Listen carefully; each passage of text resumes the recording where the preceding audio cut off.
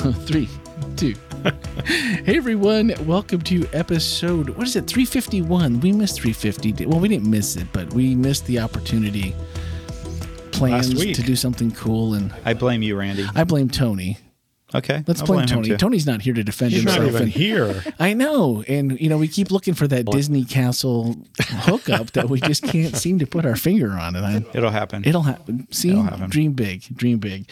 Eat your green beans. Upon a star. That's it. Eat your green beans. It will come true. It's true. All right. So for this, see, you're paying penance for dissing green beans there, Randy. I know. I heard you got taken to task on a social media platform. Yeah, did a little bit, and just reminding me that it was I need to be eating my green beans, and he wasn't wrong. He wasn't wrong, and I freely admit I should eat more green beans. Brussels sprouts too. Oh, see, now that's a deal breaker. I draw the line at lima beans. That's right. Oh, I won't do those either. That's just little pouches of sand. You just haven't had them cooked correctly yet. Lima beans. Oh, there's a correct way to cook them. There is a correct way to do lima beans. There's a correct way to do Brussels sprouts. So I think we should just have a party with all greens. So, I agree with you on the Brussels sprouts, but I'm there. But I have never had correctly.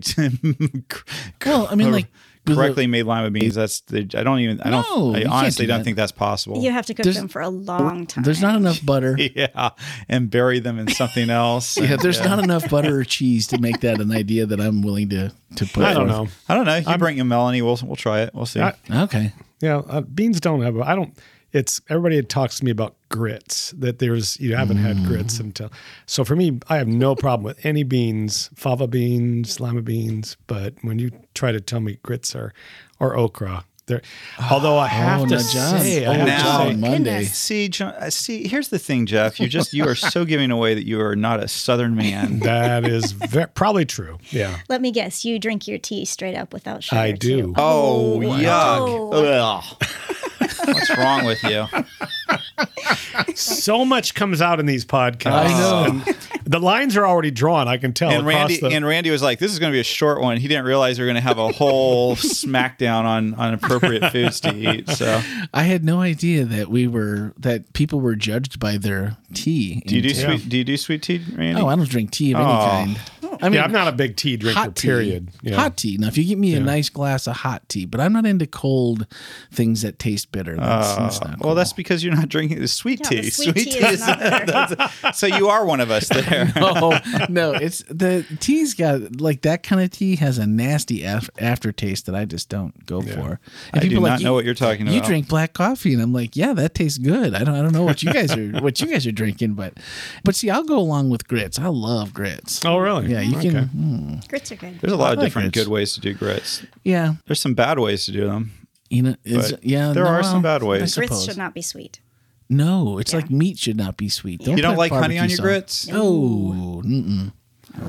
I don't think so. I mean, I think that'd be a tough sell. There's just no way to hide it.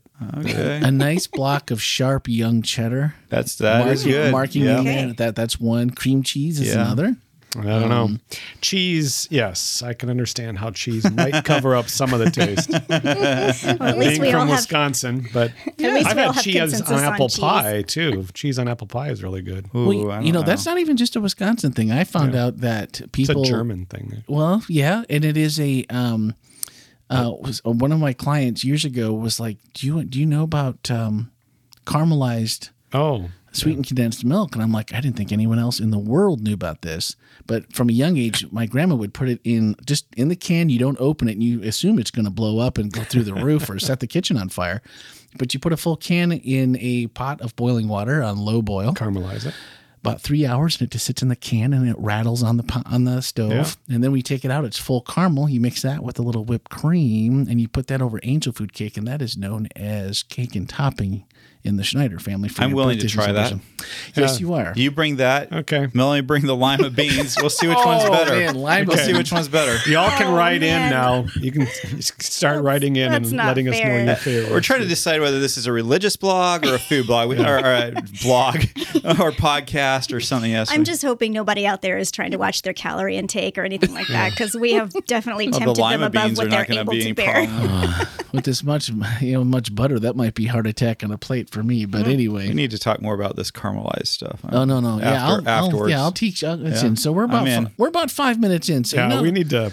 We probably need to get going here. So because the cost is really what we're thinking about here. So calories. The calories are a cost. Oh, there you go. It's a cost. Way to bring it around. Nice. Yeah, no problem. Nice. I was wondering how we were going to do that. But when we started off this week, I was a little worried again. Last week, of course, we talked about green beans and we talked about the velvet sledgehammer. We talked about ice cream melting in front of you while you had to eat your green beans.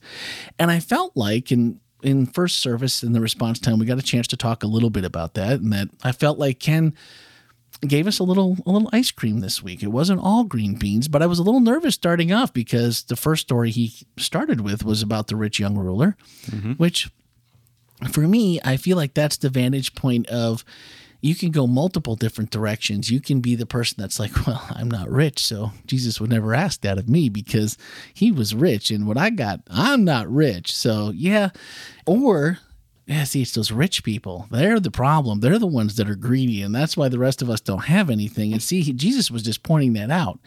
Or he's really, we really feel bad for him a little bit because he's probably, like Ken said, he's probably going to hell because he's not going, he can't be going to heaven because he Picked clearly wrong. Yeah, right. He drew the wrong response card when he was answering. Made a mistake. And then you throw the camel in the eye of the needle. You throw that in there. I mean, these are all ones as a kid and growing up. I always thought, well, that's impossible. And of course, that's what we were talking about this week. What's impossible for us is not impossible for God. But bridging those two gaps to me seems even harder. And then Ken brings up in both services, you were blessed this week. God was his favor was with you because you got Peter in first service, and you got, what was her name? Numa. Okay. Numa, you're awesome. Leah is too. It's amazing.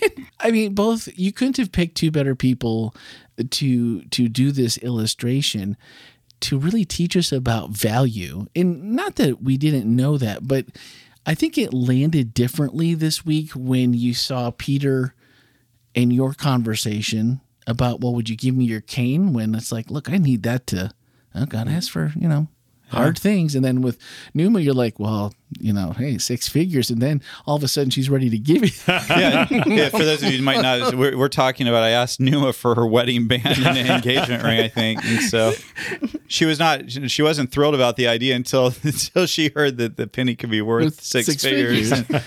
Yeah. But visually, it was just, and if you haven't seen either of the messages, if nothing else, go back and check out both of those, because I think the conversation that happened between both were really true in real time. I mean, nobody was making an act. Nobody was trying to, because nobody knew what was going to happen. Nope. But I thought both of them landed in different ways for me personally about what and how each of us differently views the value of Jesus. And then what strikes me then is how do we start that process of understanding, or even, I never really knew for a long time that I needed to understand what the value of Jesus was. Wasn't that like, it's salvation? Put the hammer, drop the gavel, court dismissed. Isn't that it?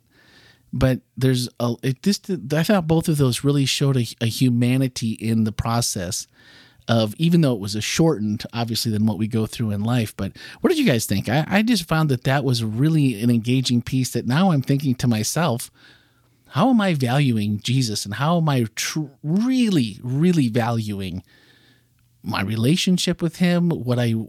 We all work for a church. We're here every week trying to find new ways to engage people with the good news.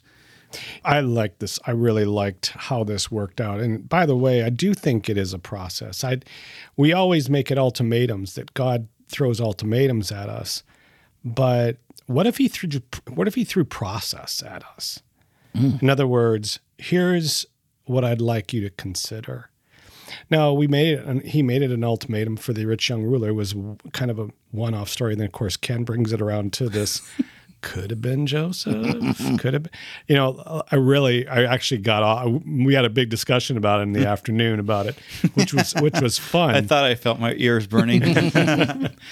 But I do think that Christ understands how paradigm shifting his words are. I don't think those are ultimatums. I think those are pieces that he gives us. And he doesn't give us all of it either. I think if you listen to the story, it kind of came in pieces anyway. So I do think that God gives us much more idea about what a process could look like in the journey, as opposed to do this or not. Yeah. And I like that piece that kind of got brought out in a way to, what if that was just the beginning for this rich young ruler instead of the ending? Yeah. Melanie? Oh, no, I like it. What he said. What he said. No, I thought it was a really cool idea to think of. Obviously, there's no proof that the two are connected, but I really did like the idea, because maybe he wasn't that rich young ruler, but he might have been another rich young ruler from another moment or whatever. But I think it's cool to look at it as not the end, but maybe the beginning. Yeah, the other thought that, I mean, we know that Saul of Tarsus was alive when Jesus was here on earth. He would have been a young man, probably. He would have potentially had the opportunity to run into Jesus. I mean, that you go through these lists of people who clearly rejected Jesus when he was here on earth.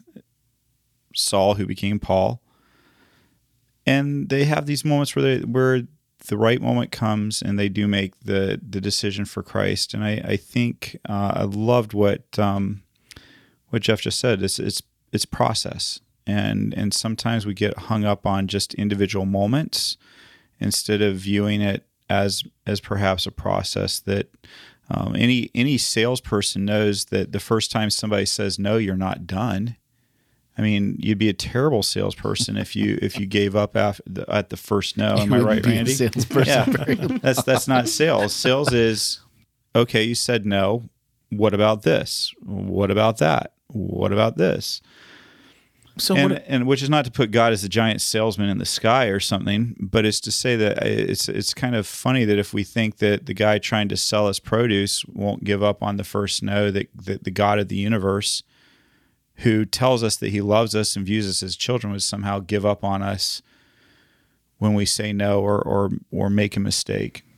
So what are the questions then if you are the person who just got the sales pitch? I mean, what are the questions that you can ask or bring to God when you're not sure that the answer, that you even have an answer, or that, was that God that was talking to me about this? Or is this just a premonition? Is this just something I've picked up from wherever?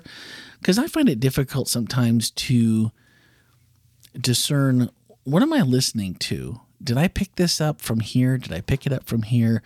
I had a conversation with this person, and now I'm thinking about this. Or was God using that person? And maybe not everyone is that busy in the brain, but I can overanalyze the business out of anything, giving myself half a chance, and the devil knows that better than anybody.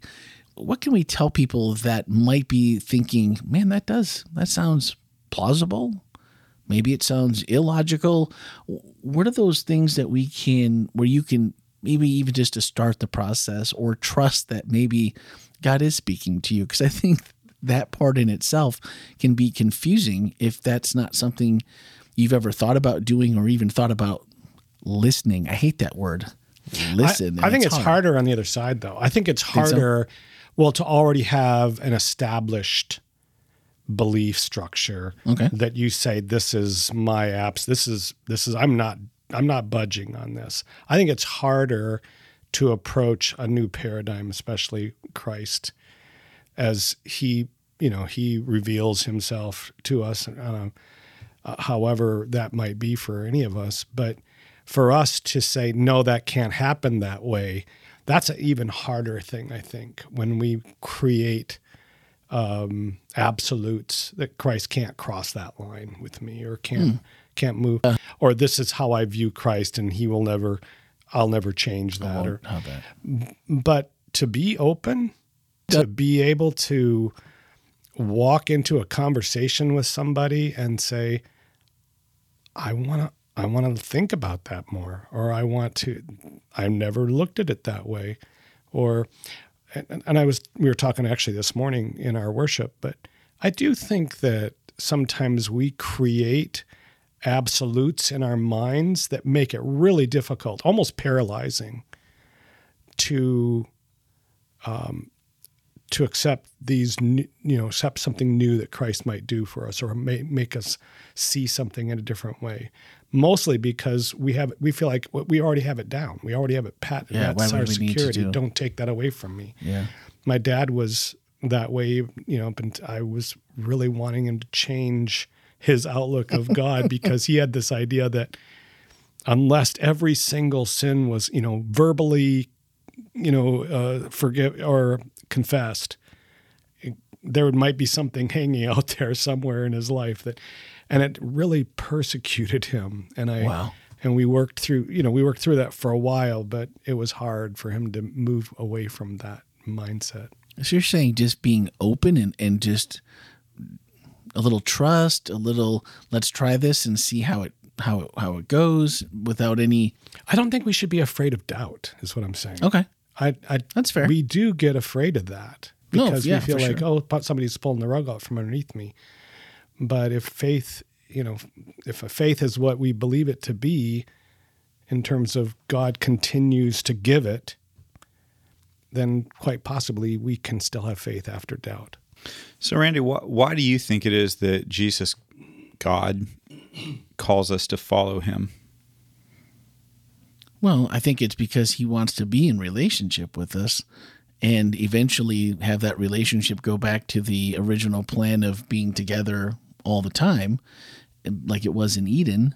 I don't know if that's So I like that. And if that's the case, I was thinking about it's kind of funny sometimes you use an illustration and you were talking about how Peter and Numa did such a great job, and they were fabulous. Mm-hmm. And to the point that they actually made me think a little bit more about the illustration. And what kind of jumped out at me as I was thinking about it was that the rich young ruler asked, "What must I do to inherit eternal life?" And so Jesus gave this rich young ruler an answer. But as I was kind of pondering through this, because I was thinking about, the penny that I had, because one of the ways that I was like, I don't know if I like the metaphor I'm using is because the penny that I actually had up on the platform with me was really only worth 15 cents. I didn't have $100,000, $150,000, $1.5 million coin that's like, ooh, really expensive and really worth a lot of money. So it's like, am I? Because Ken's zip code would be different. Yeah, it would probably be a little bit different. Or at least my neighborhood might be. But anyway. This Ferrari is parked out front. Yeah. Right. But I got to thinking about it. And in that, I wonder sometimes if salvation is the 15 cent part of the conversation that was happening up on the platform. I wonder if, the real valuable thing is not salvation, but the reason why salvation would matter is because you get to be in relationship with somebody you love for eternity, that you get to be in relationship with God for eternity. And that sometimes we kind of hold up heaven and we hold up never dying as like the reward. And when the real reward is to be in a love relationship with the God that created us. And I just wonder if, between Peter and Numa, when I was actually rehearsing this, because we rehearsed it a couple times, and Melanie gets to hear my sermons multiple times, and so she was my guinea pig that came up and did the part that Numa and Peter did.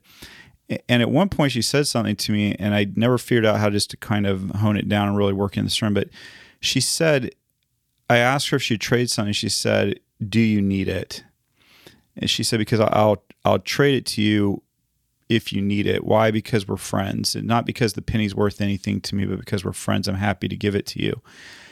And man, that kind of hits home for you, doesn't it? Because if maybe there's things that we're willing to do for God because we're his friend, but not because we think we're going to get eternal life or because we think we're going to walk on streets of gold, but because we're friends, I'll do that for you.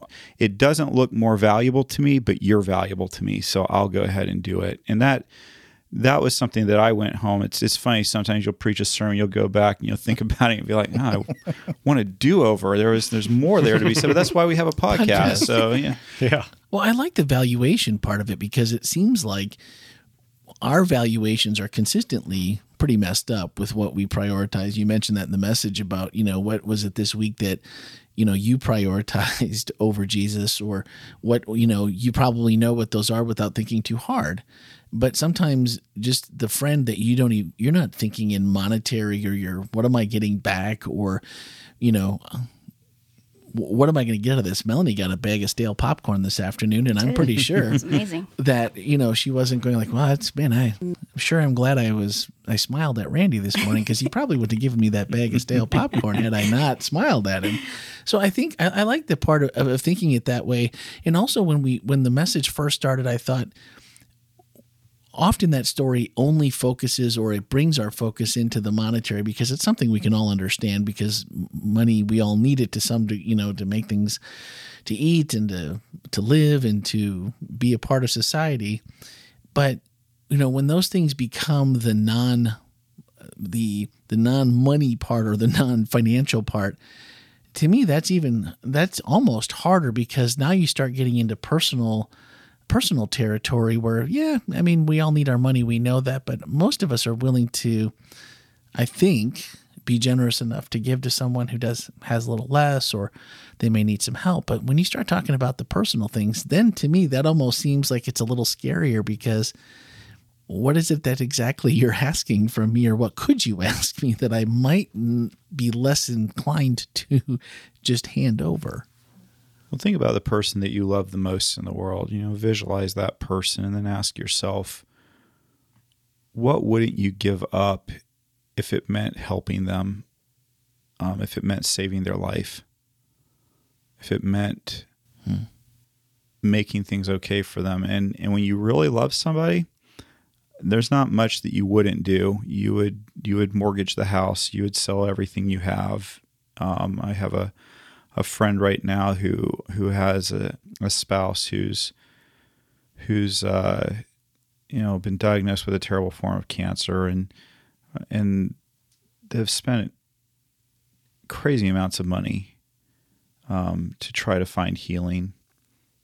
And for them, that money it's not a thing for my friend. It's not a thing, because he loves that person. And that's what we really want to kind of focus on when it comes to the cost. The cost varies depending on the person and how much you love them. For me to sell everything I have to give to a person I don't know, who I think might squander it, no thanks. But to do that for my wife or one of my kids, because it's going to save them, without a doubt, let's do it. Yeah. Well, I should interject, just for the record, before Randy gets excoriated on social media, that I like stale popcorn. Oh, well, thank you. He brought me stale popcorn. he was being a good friend. He wasn't doing something terrible unto me. But, So the lima bean thing goes way out the window now. Yeah, absolutely. I think that the rich young ruler asked the wrong question. Mm-hmm. Because he shows up and he says, what do I need to do to be saved? And I wonder if he had asked a different question. I wonder if Jesus' answer was like, you want to do something? Okay, well, here's what you can do. Do this thing. But I wonder if he came along and asked something else, something relational, something about, what does Jesus do? What is this relationship? Rather than this transactional piece. Do you have an idea? I really like that, Mel. Do you have an idea what the question he should have asked? Could have asked? Or maybe the question he did ask was pretty revealing, though. It was revealing. Yeah. But I think as we're talking about the cost, it's a good idea to not show up in the rich young ruler's shoes and ask Jesus, all right, what do I need to do to be saved? But rather look at that story and be like, interesting. Maybe he asked the wrong question. Maybe I need to approach this differently. Because the cost, like Ken already said, is following Jesus. Well, I like that because that goes into what Jeff said about, we have these ideas about that, the fear that paralyzes us from even making a decision. So, maybe that was the only question he thought pertinent to the situation. It was how he related or how he related. Yeah. But if we're going to really start from someplace and say, God, what do you have for me? I mean, it's kind of a scary thought because, again, you always wonder what the cost might be.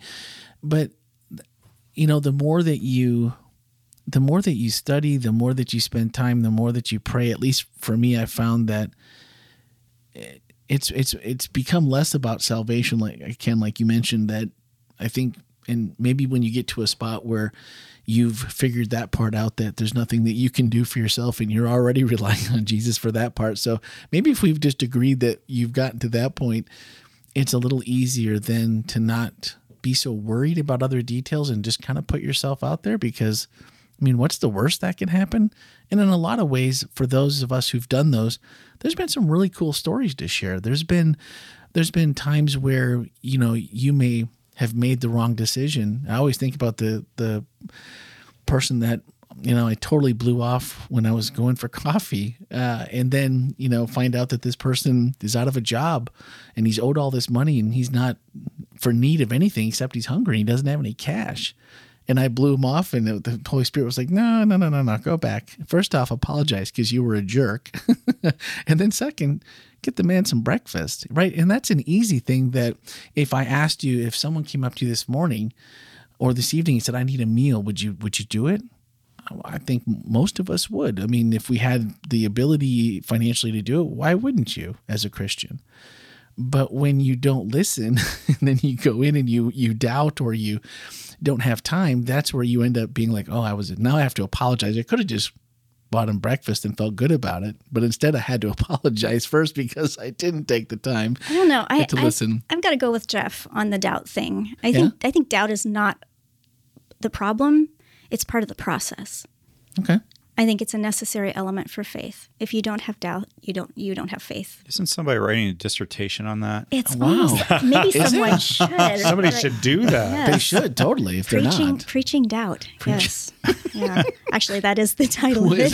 Is it? Preaching doubt. Yeah. Toward a metamodern homiletic in the it. era of deconstruction. Say that slowly one more time for us. The title of your dissertation? Preaching doubt toward a metamodern homiletic in the era of deconstruction. Okay, that alone should get you your doctorate. I know. I was just like, that sounds like an A just in the title. But for those of us a little less educated in this area, what does that mean? It means, well, here's what I'm saying that it means. Okay. Doubt for a long time has gotten a bad rap. Doubt is the opposite of belief, the opposite of faith, the opposite of everything we're going for. But on the other side of it, doubt can actually be the catalyst for an incredible amount of growth. You can doubt yourself toward growth. Okay. You can doubt yourself toward God. It might be actually a bigger God that shows up if you've doubted the smaller God. Sounds like such a good idea for some sermons. There you go. Is that do you think any sermons could be coming our way like that anytime soon, Melanie? Well, possibly. How about next month? Next month? Should we talk about this next month? Let's do that. All right. Okay. I think Melanie's preaching next month. I think we should plan these things further in advance. It sounds like this is a last minute throw together. We really should consider maybe being more organized in the future, right? I do love the idea of it being the first step, because we always think of it as being, oh no, this is the trap door that I dropped out of. And now it's the first step of I'm perplexed, I'm baffled, I'm confused. That is where you want to be. So you not only have permission to doubt, but it can be encouraged. Yeah. And don't feel like you're not alone or that there's something wrong with you. Yeah. Seeking.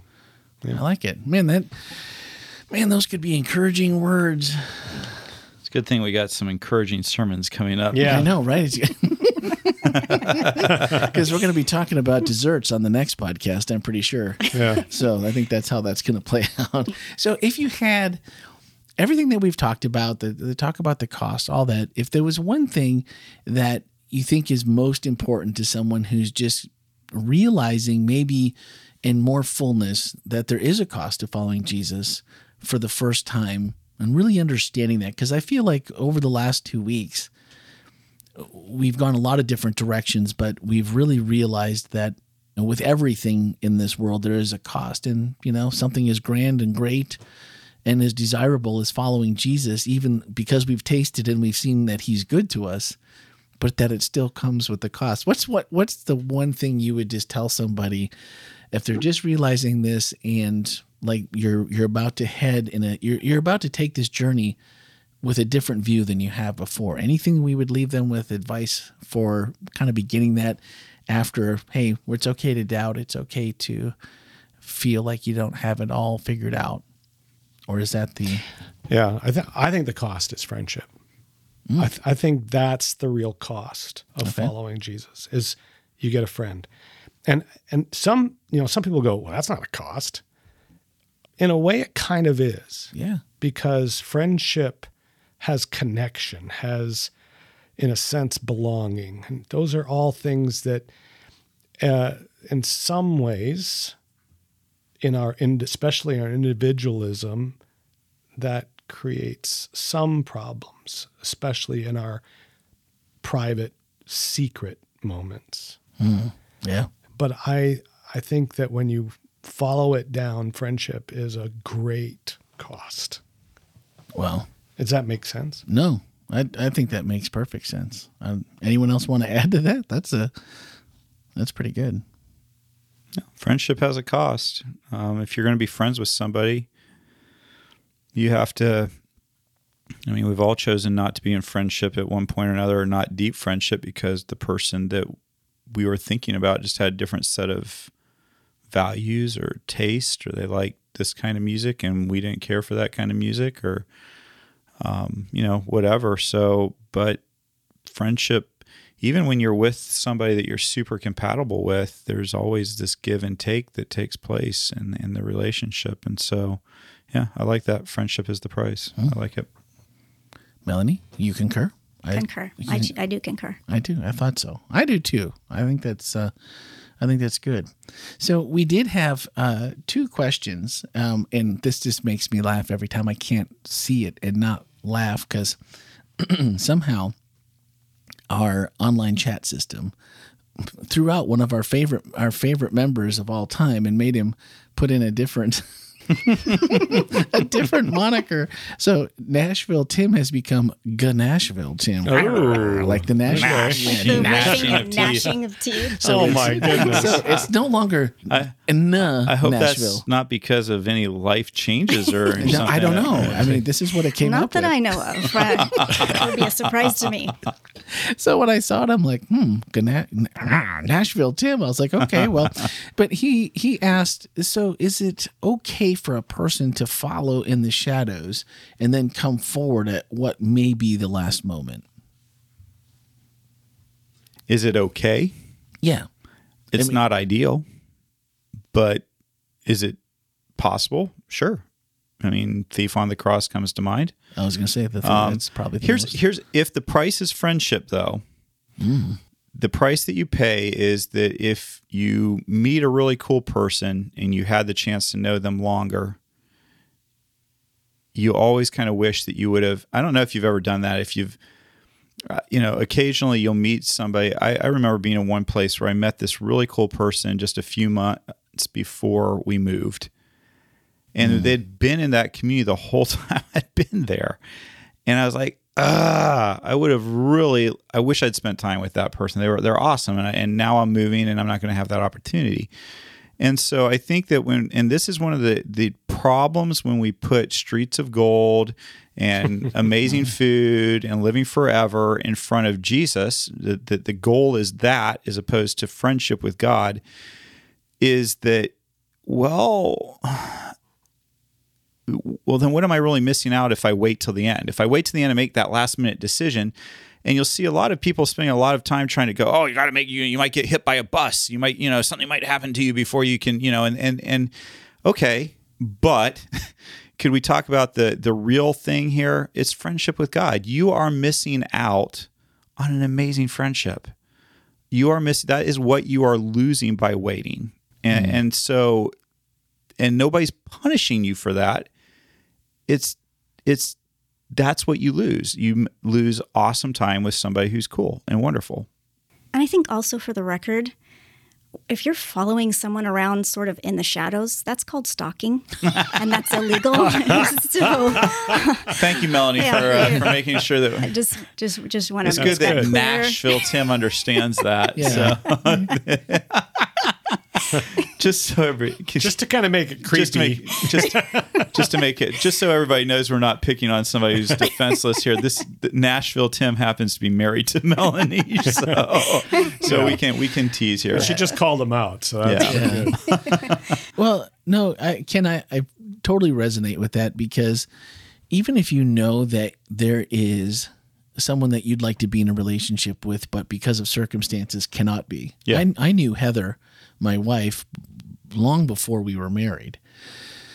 And I was married at the time that I met her. And the funny part was, when you're in a bad relationship, it will highlight other things and other people. And when I met Heather, I was just, almost like a little halo, over her head. And I just thought to myself, what an amazing person this is. It was without romantic feelings or whatever, but like, this is a really grounded, nice person who always has a smile, has a hug, is genuinely happy to see you. And it wasn't just me. This is how she was with all kinds of people, at least in my interactions with her. And then when you look back at your life and go, man, if I'd have made a couple decisions a little bit differently, or I would have pursued things differently in a different way, I would have had more time with my wife than I ended up having or will ever. I mean, you can't get those back. And so not letting it be regret, because you did what you did, and it is what it is.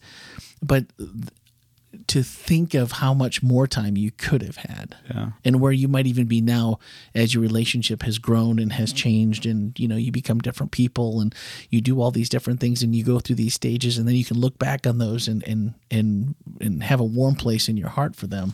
And if I can just totally add one more layer to it, one of the other true joys in life is introducing two cool people to each other. Yeah. And that is, to me, one of I don't know how it was when you went to Sabbath school, which we call Sabbath school in the Seventh-day Adventist Church. And if you're listening to this and you attend church on Sunday, you call it Sunday school. But in Sabbath school, we were always told that, you get these crowns, and for every person that you bring to Jesus, you get a little star in your crown. Did anybody else get told that? Yes. And as I grew up, it was watches for us, but go ahead. Yeah. Of course, I'm sorry. They took my crown. I figured that was what it was. They took my crown away. Yeah. But as I've gotten older, what I really realized is that there's a biblical basis for that, by the way. But the metaphor really that's being set up is that these stars are people. They're people that you've brought to Jesus, and now they're with Jesus for eternity, and they're there, and that's the reward of heaven. And so for me, that one of the greatest rewards of heaven, besides friendship with God, is seeing the people I love and care about being there, also knowing Jesus and loving Jesus and experiencing eternity together in heaven. And that is the reward. There is no crown, no jewel that could possibly touch the people that I care about and that I love about. And that doesn't, for me, it doesn't, I don't get all scared that, well, if I don't accept Jesus and I'm not doing what Jesus said, that now that person's not going to be in heaven, because I believe that God is fair to everybody. And just because Ken makes mistakes, somebody else isn't punished for Ken not doing what he was supposed to do. But what it does is, for me, it's just that having that little part that you play in somebody's life that makes their life better. That's just a reward. It's just rewarding to have a part in that, not to think that you're the reason that everything, but just to have that little part. And that's another reason for me not to put off. It's to get to be a part of the big game, to play in the Super Bowl, to be a part of things, not to join the after party. I mean, if you walked into the stadium and they let you down onto the field and you got to be a part of the after party, it's different than if you played in the game. Oh, yeah, for sure. I mean, you get to be a part of it. It's great. Yay. I mean, they give you a ring still. That's fantastic. But to actually play in the game, that's the thing. Yeah. I think that's actually my favorite message of the story of prodigal son, is that the son was there all along, never even realized the blessing. Yeah. No, for sure. All right, we have the one now that we teased you with in first service. All right. Second service, we ran over and we did not do the response. So this question is, if all things are possible with God, can God save someone after they've died? Well, technically, God is saving everybody who's saved after they die at this point, except for maybe Elijah and Enoch. So, yes, there we go. That was easy. That was super easy. All right. Yeah, I think thank goodness we're not God. So, yeah, I believe he does. Here's the thing. God is fair. The Bible tells me that God doesn't desire the destruction of the wicked. Which doesn't, I'm not in the camp that believes that God, that everybody eventually makes it to heaven. I'm not in that camp, because I believe in God's free will. I believe that God doesn't force people to be somewhere where they'd be miserable for eternity. But I also believe that God's default is to have people with him who want to be with him. Yeah. And I think that there are some people who have rejected Christ and rejected God because some of us have done a terrible job of representing him. And they didn't reject God, they rejected me, or they rejected somebody else who was just in there like, if that's who Jesus is, then I want nothing to do with that, because that isn't loving. And what they were rejecting was actually Satan, not God. And God said, and I believe with my whole heart that God will be fair to those people and say, yeah, then no, you do love me. You do love me. You just didn't know me. You didn't know who I was because of the poor example of the people who took my name. Yeah. So anyway, I really, again, to be saved after you die, I'm not, in my philosophy, I don't take on what the Church of Latter-day Saints would take on, and saying that, people can get baptized for the dead and that sort of thing. I'm not going to take that on. I know that there's a text in the Bible, one text that says something about that. We have no idea what that was. It was something that was going on at that point, but we have no idea what theologically for sure that was talking about. So the point I would just make to you is choose Jesus now. Yeah. It's because it's worth it. It's worth it. Yeah. But taste and see. Yeah, I think his the line that he says, do not fear those that can destroy the body. I don't think God looks at death the same way we do, as this, the physical death, as final as we do. No, and I agree with you too, and I think it probably solidified for me. I lost an uncle during COVID who'd had some other health issues, and he hadn't been practicing anything, I think, for a really, really long time, and rough around the edges. Never heard him profess anything about loving God or knowing God, and even though I'm pretty sure he did, because he lived his life in such a way that he had been damaged again by the church and by people in the church, but yet there was nobody that you wanted to call if you were in trouble more than him, who would drop everything, and he'd drive cross country for you if that's what you needed, and he wouldn't ask twice. He would just be already on the road and let me know what to do when I get there. And after he passed, and just the thought had come, and after thinking about it, praying about it, and reading a whole bunch of different texts about it, I just felt like, you know what? I believe when I get to heaven, I'm going to see him there, and I think that's going to be pretty awesome. So that ends our questions. Those were good questions. Yep. And even though we only did one this week from the from the front, and the one thing I wanted to, and I think we did this, I think right after I started coming to the hospital church, now Whole Life Church, is finishing the message with, and I think that was, if I remember right, that was a pretty important message, where we finished with the quote from Ellen White. Yeah, that was a quote from, I believe, Christ Object Lessons. Yeah, and thanks to Andy McDonald who sent me that quote. Did he? He sent me an email last week and said, "Hey Ken, I heard the topic of your sermon. Just felt impressed to send you this quote." And I was like, "Ooh, I know where that fits. That was a missing piece." So yeah. And so we're going to finish with that quote because I think it's something worth pondering and worth listening to. And the first time Andy used it, I remember we talked about it on the podcast for quite a while, just that at the ending of it, and had lots of feedback. And I think it just can touch your heart if you just take and listen in and think on it. It says, "Lord, take my heart, for I cannot give it. It is thy property. Keep it pure, for I cannot keep it for thee. Save me in spite of myself, my weak, unchristlike self. Mold me, fashion me, raise me into a pure and holy atmosphere where the rich current of thy love can flow through my soul." Even in a verbiage that we don't use anymore, that's still pretty powerful, and it still makes a really good point, and it really makes you want to just give your heart to God and let him take care of it. And it's a really, really good reminder. So this week we're coming up on, what is it? The inclusivity of the call. Is that the final message? It is the final message in this particular series. Yeah. Oh man, that means more work. There's we're going to have to do new graphics. We're going to have all kinds we're going to have to come up with new topics. A new speaker.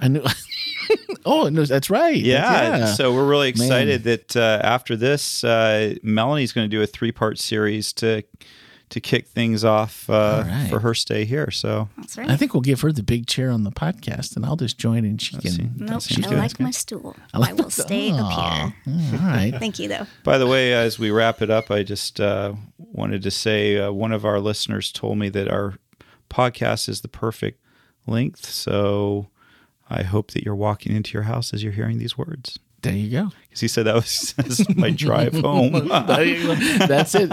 Well, hopefully traffic was maybe a little bit heavier than normal. So yeah, I jinxed us. I said it was 50 minutes. So. Yeah, I thought it was going to be quick. And this is about normal. Maybe a little bit longer than normal, but that's Nathaniel, okay. Are you home? Are you, Nathaniel? Oh, Nathaniel, no, he's about walking in, I bet. Right, bud? Text me. I need to know. Tomorrow, this is Tuesday, so you understand how it works. A Wednesday morning, or if you're on the way home, I need to know, were you at work or were you walking home? Because I know sometimes you'll listen in the morning, but usually that's reserved for sports talk. So, we know our place. We're not here to, butt in on anything. But, well, that's going to do it for this week. So come back for the final, and then we can start prepping for Melanie for the next couple of weeks. This is going to be fun. So thanks, everyone, for listening, and have a great week.